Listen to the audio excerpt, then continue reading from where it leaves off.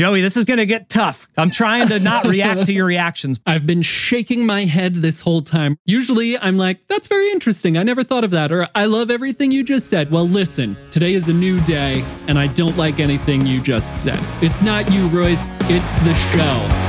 Krypton to Alderaan.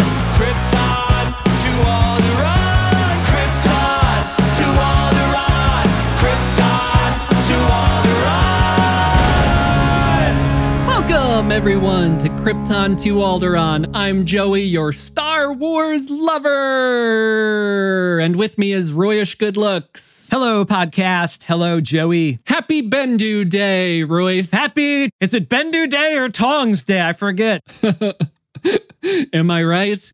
We're the podcast that talks all about nerdy pop culture stuff, but it's mostly Star Wars. And this episode, we will be discussing The Mandalorian Chapter 19, The Convert. But who was the convert? Don't answer yet, Royce. But first, in the past week, we have had a lot of traffic on YouTube, lots of new views, lots of new subscribers, and lots of comments. And we really, really, really appreciate everyone who watches or listens. Thank you all so much for your support. If you'd like to join in on the conversation, consider subscribing to us on YouTube. You can also find us on any social media. Just search Krypton to Alderaan. Thank you all so much again. And let's talk about The Convert.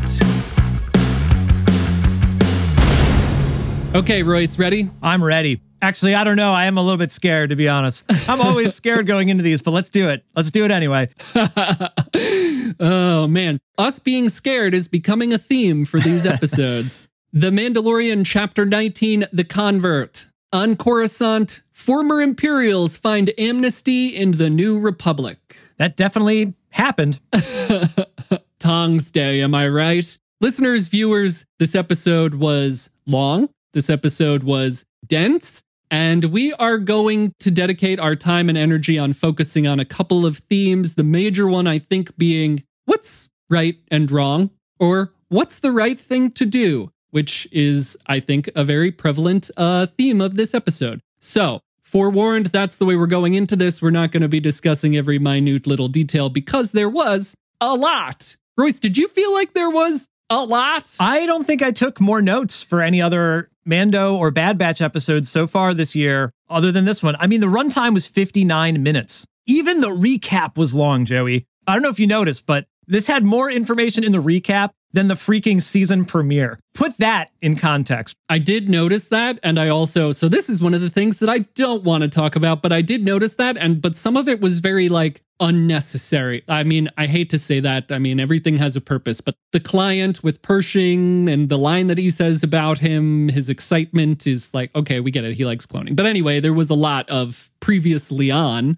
and whereas they skipped that for the premiere, which I'm still kind of baffled over. It makes sense that you'd have a long previously on for a long episode, and they brought in different characters, so you had to remind people. So there's no problem there. But really interesting to note, previously on was long. The introduction was long, 9 minutes until you hear dun dun dun dun dun dun, and you see the Mandalorian title card. Then the episode is another 50 minutes or so long. It might be the longest one in the Mandalorian so far. So a lot to talk about. Like Joey said, we're going to skip over some small details and we'll come back to them maybe on another deep dive episode. But let's get into what we can get into today. I'm scared. I'm holding my head in my hands. And if only there was a way to clone us and then each one of us could be doing different podcasts focusing on different elements of this specific episode. And then, of course, we would have to destroy the clones before they try to take over our lives. Anyway, okay, speaking of the previously on,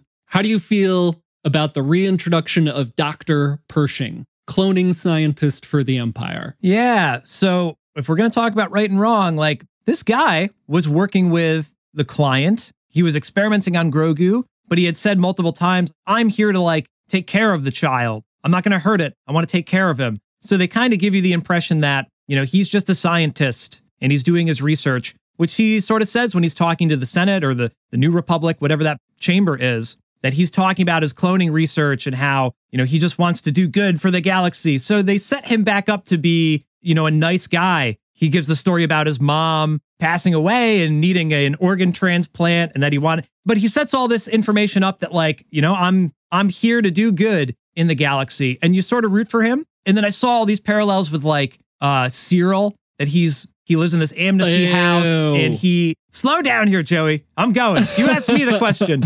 But he's kind of beaten down and he's trying to like find his place in this new era, post-Empire, post-war. And they sort of make you feel for him a little bit as this episode continues to do. You're not quite sure if his motivations are sound or not. He's not continuing his research, but he kind of wants to, but he's not allowed to from the New Republic. So he's going to do it behind their back. And he doesn't really want to go behind the New Republic, but he is eventually emboldened by that therapy droid that if this is the right thing to do, that should supersede like all the rules, right? And the droid kind of gives him permission to go back to his research. And they kind of frame that like, whoa, maybe he can continue to do good for the New Republic. And Kane is also kind of on board in influencing that. So they set up a lot right away, especially, in regards to the cloning, because that's his background. So again, weird to reintroduce this guy we haven't spent a lot of time with, and we're kind of just getting to know him. What did you think of his reintroduction? Were you excited to see him? I've been shaking my head this whole time. We're going to have to either put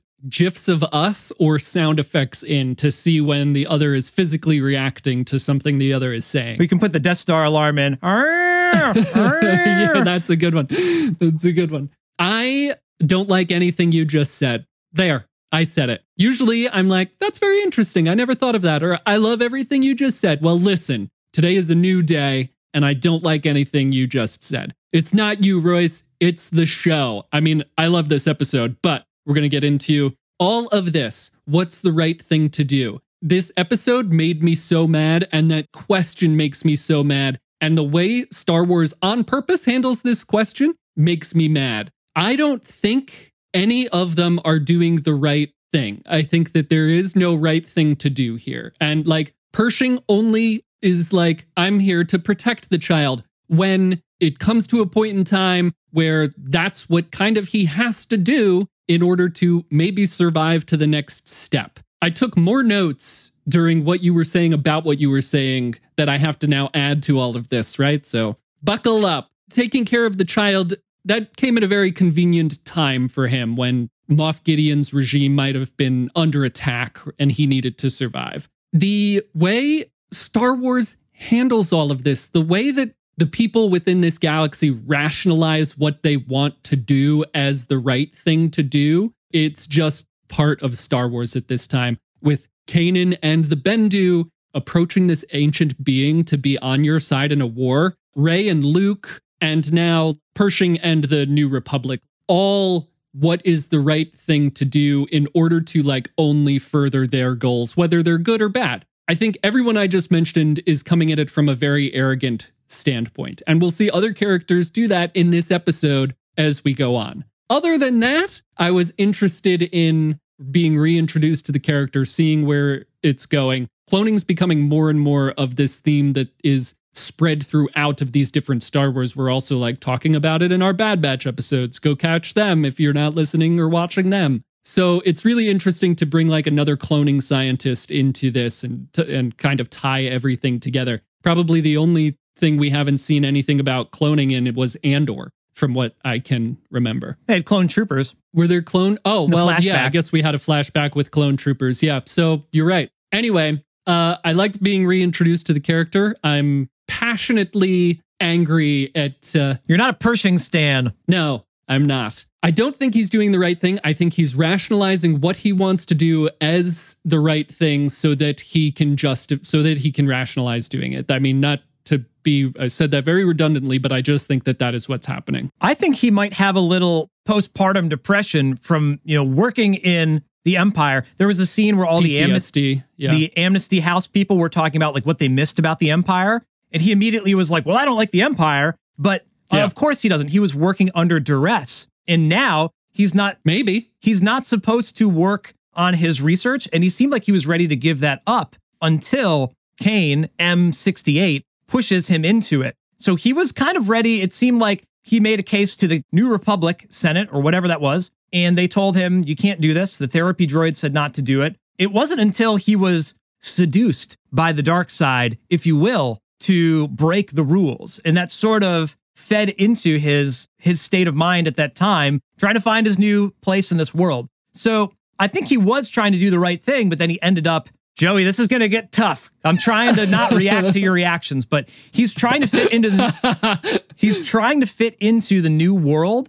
And that's what happens. And this is what we're going to talk about. Like, where do you fall on the line? And he wanted to just be a good citizen of the New Republic. He was enjoying being on Coruscant, learning about the world there. Like, he was even listening to the audiobook of the history of Coruscant, which I thought was weird that this scientist wouldn't know about that. But he seemed like he was just kind of going to adapt to the new world until this character said, hey, why don't you do some shady stuff with me? And brought him down the path of the dark side. I don't know. I don't know if you're giving him enough credit there. I understand he's a character that's tricky to walk that line. So in the end, he gets wiped anyway. So he may get what he deserves by your eyes. I don't know. We can talk about that too. Yeah, I guess I wouldn't wish that whatever they're doing to him upon even an enemy. We don't see eye to eye on this character. Like, I don't think he's necessarily trying to be a good guy. I more saw this as like, he took any little catalyst to further his desires, to further his own research.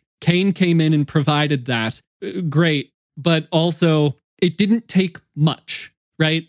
I just think, like... You don't think the story about his mom was real, though? Because that was kind of the setup for it. I do, but I think that, sure, the discussion that he has in the beginning about his mom, if simple cloning had been a thing on his planet, they would have been able to save his mom, which is very heartfelt, very, like, obviously they're gaining empathy from the audience in that, and I did feel that. But I also think that he's using that to rationalize continuing his research, which he wants to do. For some reason, I'm not convinced that this character is a good guy or wanted to be a good guy. I guess I don't have like a moment or anything that... Actually, I think I do know why, and I think it's because of the rest of this episode. By the end of this episode, I didn't feel like anyone was a good guy, and I felt like that was the point of the episode. So maybe I'll bring it back to Pershing as we go on, but it's interesting that we don't completely see eye to eye on this character for sure. They give you so much information of why you might look at him as the underdog in this particular Coruscant plotline that, again, with Cyril, he's working in that office and they're like, come on, just do your work and keep your head down, power through. And he's wondering about, but we're going to delete this old tech. And they're like, yeah, delete it. Old Empire tech. And he's like, but it's useful. It's okay. Get rid of it. And he used to work for the Empire and he's proud of some of his work and he's got to get rid of that. You know, it's the Bad Batch thing. I don't know if everyone listening is caught up, but this is old tech and you're expired and you're expendable and we're moving on. And they give him a number. They don't even call him Pershing. They call him L52. So I'm coming from it. I don't really know how I feel about Pershing in general, but they make you feel that this character is being battened down in the New Republic, that the hypocrisy there of the New Republic sort of being just as oppressive of the Empire. And Pershing, unfortunately, got caught up in kind of both of those things. We don't know how he got forced to do the cloning in the Empire, but I would imagine that was under duress to some degree there, because that's every scientist in the Empire. Your Galen Erso or whatnot. Maybe not every, but that's a theme. And I still see that also carrying through in this episode. They use him. The New Republic uses him in this episode. So whether or not he's a good guy or not, there's a lot of writing to set up that, like, he's the underdog. Yeah, for sure. I mean, I'm on board with him being the evil underdog under the Empire or the New Republic. But when they first introduced the number thing, I felt like maybe they were setting that up to keep some Imperial officers away from others. Like, you don't allow them to know what the other names are or who they worked with and stuff like that, so that there wasn't any like conflict among them or anything like that, you know? But then they stick him with someone who used to be... There was obviously no background check done to ensure that he would not be with any other Imperial officer that he knew. So then my whole idea about the numbering being maybe somewhat worthwhile went out the window. Like, no, the New Republic is just kind of not good, and they're numbering these.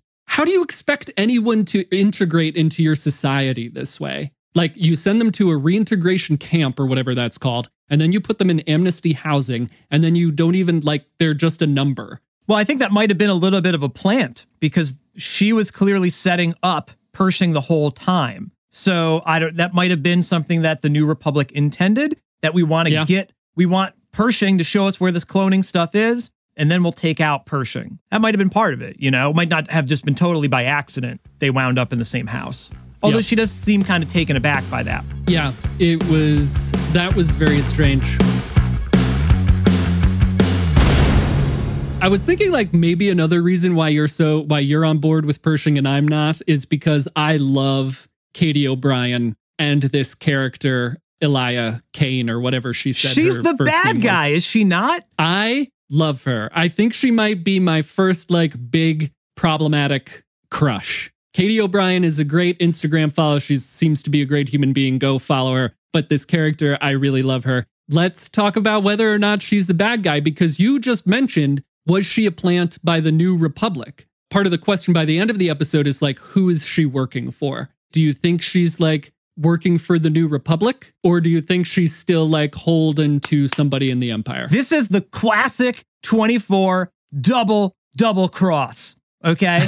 24 did this many times where you think a character is a good character and then they actually cross the good guys, but then you find out at the last minute they were crossing the bad guys while they were crossing the good guys and everyone lives happily after. In this case, what I think is happening is Kane, I think she's still loyal to Gideon. Because when they're at the Amnesty House, they said, oh, you worked for Gideon? And she was like, I don't like to think about that anymore. And I think that's probably what's happening, that she's snuck into the New Republic and she's an agent for them. And somehow, I mean, maybe even the people that captured them on the Star Destroyer aren't even New Republic people. That could be even another set of, this is going way too 24 with the conspiracy. Royce's crazy left field theories. I don't know if when they got arrested, if those were, I mean, it must be New Republic people because they brought in the Mon Calamari person. That seemed above board. But she then turns the dial up at the end. She goes straight evil, dude. That wasn't the protocol.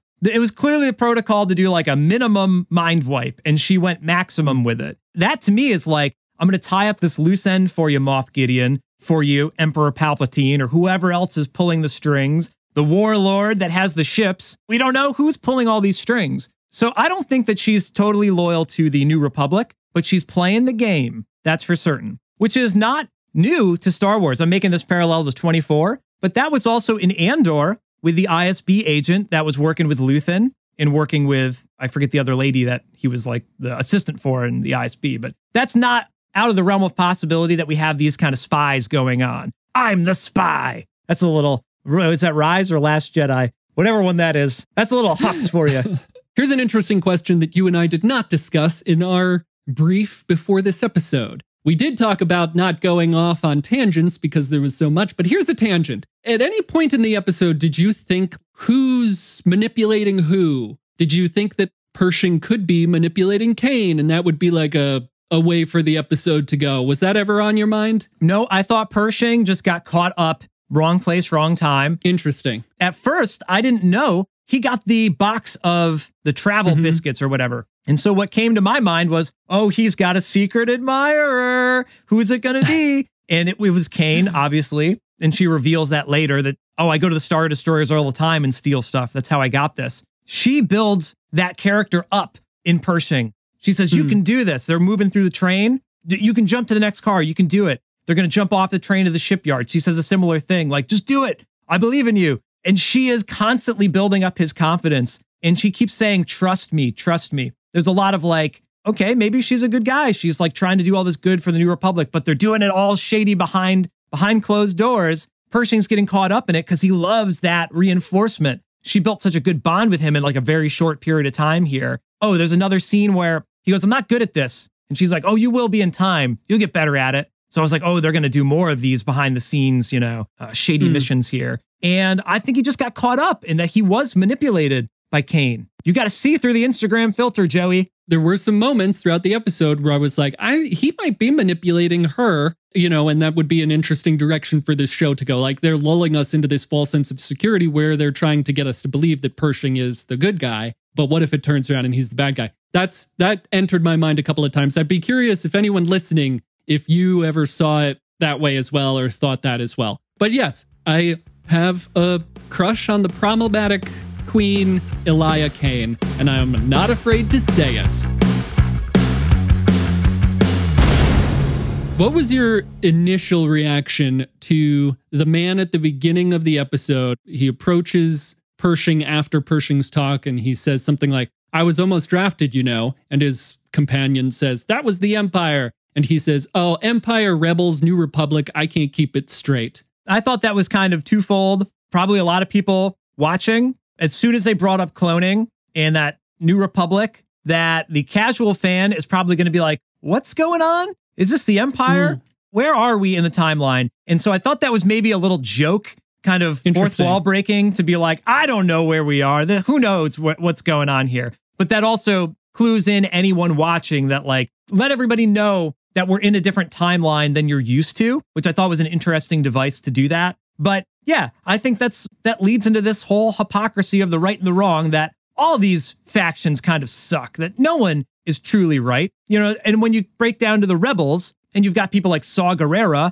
and Mon Mothma or Luthen that are all, quote unquote, you know, fighting the Empire, but in their own sort of, you know, different ways. Like you said, that's what this show is asking us to look at here. And it kind of is a little uncomfortable, even when you're looking at the good guys or what you think are the good guys, you know. The rebels blow up the Death Star, and it's like 1 million people on the Death Star or whatever. You ever think about the contractors that were building the Death Star, whatever the Clerks reference is there, the innocent contractors that blow up with it. So no one's truly innocent, and no one's truly good or bad. No one's ever really gone. No one's ever really right either, it would seem. I just kind of read that as like they're setting up where they are in the timeline, and that, by the way, all these people are flawed. That's so interesting. I really love that perspective of the casual fan, of them putting a time stamp on for the casual fan. I did not consider that at all. My initial thought was, this is some elitist a-hole who is not affected by the different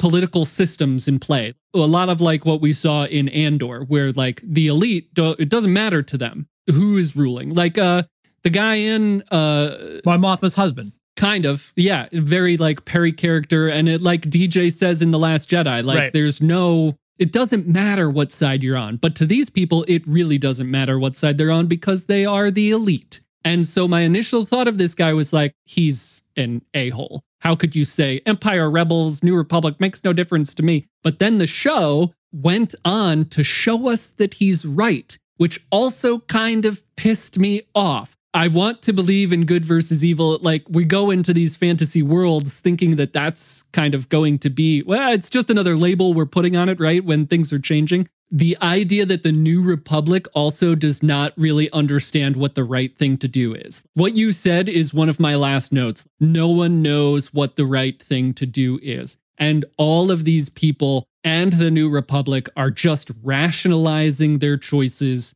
saying that it's the right thing to do just so they can do the thing. You're mentioning the rebels like Saw Gerrera and Luthen, and I'll go back to Kanan. I love Kanan. He's like tied for my favorite Jedi, but to have the arrogance of approaching someone like the Bendu and asking for help in a war, it's like all of these like rationalizations and arrogance. Your right thing to do is the right thing to do. I guess that's the whole thing there. Each situation plays to who the character really is, from Kane to Pershing to the Twi'lek at the end of the episode, who, as they're getting to mind wipe Pershing, says this is the right thing to do for the New Republic. It's all rationalization, and it's all the wrong thing to do. Hey, this comes all the way back to A New Hope, when Luke and Obi-Wan are talking in Obi-Wan's hut. And he's like, I can take you to Anchorage tomorrow, but, you know, you can find a speeder there maybe. Obi-Wan's like, I'm getting too old for this. I need your help here, you know? She needs your help, Luke. You got to step up to the occasion. Luke tells him, like, no, I'll just drive you.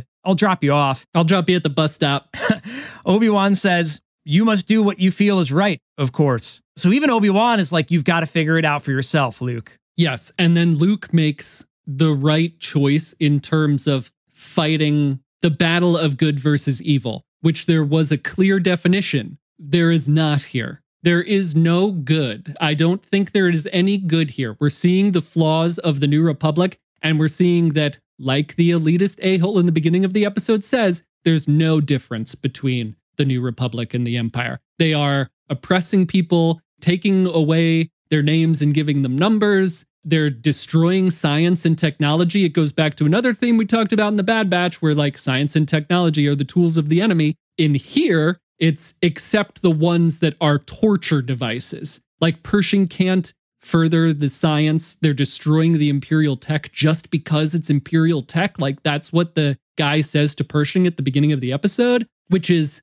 extremely maddening. Like, no, don't use that. It's the Empire, but we can use it to like save lives. Well, we're going to destroy that, but we're going to keep the mind flare. That is the wrong thing to do. So I feel like I've gotten very worked up this episode. I wish I had a heart rate monitor. Maybe we should start hooking ourselves up to heart rate monitors as we record these episodes. But it was just a lot. There's also this kind of cloud of what we've been building up to. So we've been fighting the good fight. We've been along with these characters who were fighting the good fight, like Luke and Rey, Cassian Andor, and Mon Mothma. How do you feel about this is what they were fighting for? We're rooting for Andor, and we're rooting for Mon Mothma, and we're rooting for the destruction of the Empire. But now this is in the wake of that. This is what is formed in that oppressive, the vacuum from oppression once the Empire is destroyed. What do you think about that? Well, we were not given a character in this episode that was clearly the Obi-Wan Kenobi or the Luke Skywalker, that you are them. Every character in this, you didn't necessarily want to be them. Right. I think you could find bits and pieces of yourself in all of these people, taking advantage of a scenario or wanting to pursue your dreams. You know, Pershing said he always wanted to be a scientist. And I always wanted to be a musician. I've always known that. And of course, Kane says, I didn't have a chance to figure that out. She's been in this fight since she was 6 years old. You know, so exactly. Some people weren't given a choice. Some people had a choice, and you live a different life because of it. That's what's making this a really great episode to talk about for 40 minutes here. And to come to these conclusions, I don't think is necessarily the point, but certainly a lot to dive into here. Also, you know what? Yeah, we have been talking about this for 40 minutes. So you are going to have the Mandalorian in your Mandalorian show. Are you or are you not? Yes. Let's transition into The Mandalorian. So we open back up where we left off with Bo and Din in the cave. As we find out, Din was unconscious and didn't see the mythosaur. So that's a thing. That was a hypothetical from our last podcast, by the way. We called it, or potentially called it. Yeah, but we also thought it might bring them together. So not on that. And then we leave, and for some reason, Kalevala's getting bombed, which we can also get into speculation on, but I think there's more important things to focus on. So they have to run back to the armorer and have Din prove that he bathed in the living waters. Another speculative thing that we said on the last episode was will the armorer believe Din, and will they accept Bo? We were talking about the acceptance of Bo-Katan, and I said no, because the armorer thinks that Bo's the reason Mandalore's cursed. So I was wrong. How about those subverted expectations there? Yeah. Take that. So what did you think about that whole reunion and that whole scene with him being redeemed? Did you actually think that they were going to allow him to be redeemed? Yeah. So I got a couple interesting notes. So I'll rewind a little bit and I'll get to it. Number one, I love that we picked up right where we left off. I said that so many times on our last few podcasts, but I love that. And then, okay, we have to get to the covert, and then we pan over to Pershing's. I think if this episode started with Pershing, you would have turned a lot of people off. It's like episode 4 of Andor, where we go to Coruscant and it's a different storyline on different characters. So kudos, writers, to give a little bit of Grogu and Mando time. And then they're off to the covert. We see Pershing for a very long time, but then we catch up with them at the end of the episode. So when they're talking to, or actually when they land, they start walking up to the cave, and Paz Vizsla is there. And they're playing the Mandalorian theme in the background, the doo-doo. But if you listen closely, it's either, I couldn't figure out exactly what it was and I didn't rewind, but it's either down 1 octave on the piano, or they've inverted it. It's kind of hard to hear the root note, what octave it's in when it's that low, but it doesn't sound like doo-doo. It sounds like doo-doo. It goes backwards. And I picked up on just the arrangement being different, but if you want to talk thematically about that, what direction are we going in? Is this the normal Mandalorian? Dun, dun, dun, dun, dun, dun, dun. It's the same notes, but it just goes down an octave. And I thought that was a very unique moment, whether or not there's an intentional theme behind it. But maybe, we're crashing, Mayday, we're going down. this is not going to go the way you think, maybe. And they meet up with Paz, and he is so pushy. Oh, yeah, sure, we'll see if you actually were at the waters. You weren't in the mines. The mines collapsed during the purge. He's so sure of himself there, but he says, well, we'll see. I thought there was going to be a little bit more of a pushback with Bo-Katan, but he was like, oh, you were cast out. They remind again the audience that Bo-Katan is not in with the covert. Din did that as they were coming into the planet as well, though, that, hey, keep your helmet on. So this goes well. They celebrate the old ways, so she agrees to play along. He gets redeemed. I mean, that's what he set out to do, and he did it. That's what they even set up in Book of Boba Fett. We knew that he wanted to be redeemed. He achieves that. He's welcomed back in. That was interesting that they had some way of testing the pH balance of the water there or something, and they knew that it was the mines of Mandalore. And then, boom, Bo-Katan, bonus redemption. She is also redeemed and welcomed into the cult. Wow, that was totally unexpected because you had said that her and the Armorer butt heads, and the Armorer, we were kind of worried how she would feel about this redemption and going to Mandalore, and she totally accepts everything. And to the point that she says, by creed, you are also redeemed since you bathed in the waters. And have you removed your helmet? She says no. And all of this right-wrong confliction comes all up again in a different sort of manner. Does Bo-Katan want to continue to walk the way of the Mandalore? She says she wasn't, but she was bathing in the waters and had not removed her helmet. So she's in the clan. And they literally say, so cliche, you are one of us, one of us, one of us, which is what this is the way is. But they say one of us. I didn't hear her say this is the way in the audio. So I don't know if that was an intentional thing that she didn't just repeat everything back, but she could be in. And she saw the mythosaur, but Din didn't. But she doesn't have the Darksaber. But she's in now. She is redeemed and Din is redeemed. And they're a family of sorts. Maybe not a happy family, but oh my goodness, that is so interesting on its own. This was not a Mandalorian-heavy episode, the character Mandalorian, the history of Mandalorians, but continuing that thread of the story, it is now even more complex than it was before. Din didn't see the mythosaur. Bo is now part of the clan as well. Ooh. Oh, I've got a couple of things. One real quick left field conspiracy theory. In one of the previous episodes, maybe it's the first episode, we see the Armorer pour a vial into one of her forges and it illuminates like that. So she has some water from the living waters. Whether, again, like I said last episode, she is going there and getting it somehow and doesn't, like, she for some reason doesn't want other people to know that Mandalore is not cursed or whatever. That's a left field conspiracy theory, but that's why she knows when she pours it in that that's what it is. We saw her do that a few episodes ago. Cool. I didn't catch that. Cool note. Yeah. A note about the Armorer saying, by creed, you are now forgiven, or whatever the line is she says to Bo. I took that more as like, I can't step back on these ideals that I'm pushing forward in this instance, or else I would. By the definitions that I have in place here, by leading this cult, I have to forgive you. Not like, welcome aboard, more like, well, I don't have a choice or else people will question my rules, you know? So it's all feeling more and more culty. And we're talking about the idea of what is the right thing to do.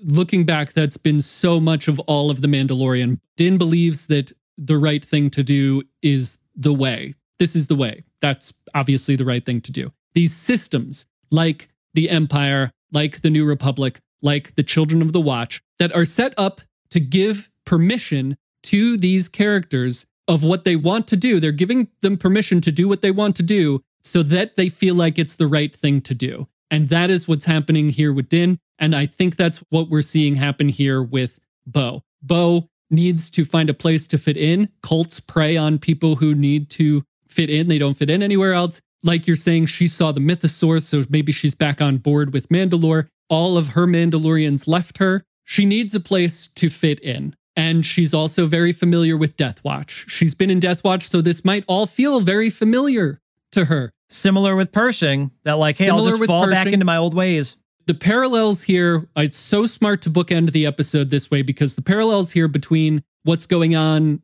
Coruscant and what's going on with the Mandalorians is very similar. But then also characterized, we have Kane, who is part of this organization, whether it's the Empire or the New Republic, and she's very devoted to it. And we have Pershing, who's being brought into one. And it's the same thing happening with Din and Bo. And there's an incredible parallel there. And Kane even says she never had a chance to figure out what she wanted to be. And the Empire gave her that. Dude, talking about choice before, she didn't make the chance, but the Empire provided a situation for her to be forced to make. I mean, there's a whole thing I could go into here about choice, situational choice. There's a lot of parallels here between these two storylines with a system that makes you feel like you fit in because it gives you permission to do what you want to do under the guise of it being the right thing to do. It's heavy, man.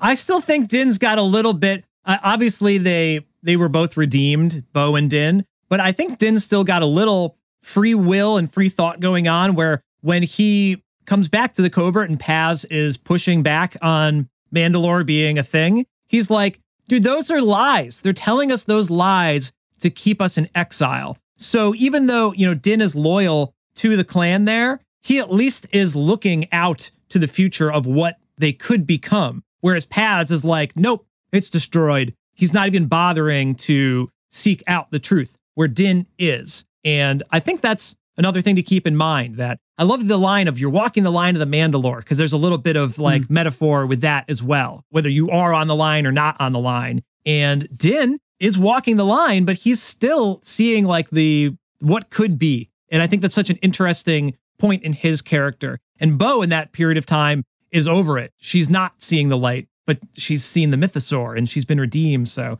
again, and they play that theme music upside down. It's like, where are we going from here? Yeah. Again, the cliche Krypton to Alderaan. What's next? What's next? Wild speculation. Yeah, I would argue that Din is not seeing enough. He's still so indoctrinated into the cult. He's seen more than Paz, though. Yeah, but who is... Din says they're lies they're telling us to keep us... They tell us these lies to keep us in exile. That's a paraphrase. But who's they? The armorer? Well, you're going to be redeemed by her. You're obviously holding her up on a pedestal. Well, and that could be the future conversation. Why aren't we going back there? Why didn't you tell us? I've been there. That could be another, butting heads moment where somebody else starts to take control within that clan. I hope so. Man. Do we have time for 3 more hours of podcast? And there's too much to speculate on. There's a lot of whys that they asked in this episode that I really... It's almost not worth speculating on or getting into because it would just be too much. There's a lot to unpack, and there's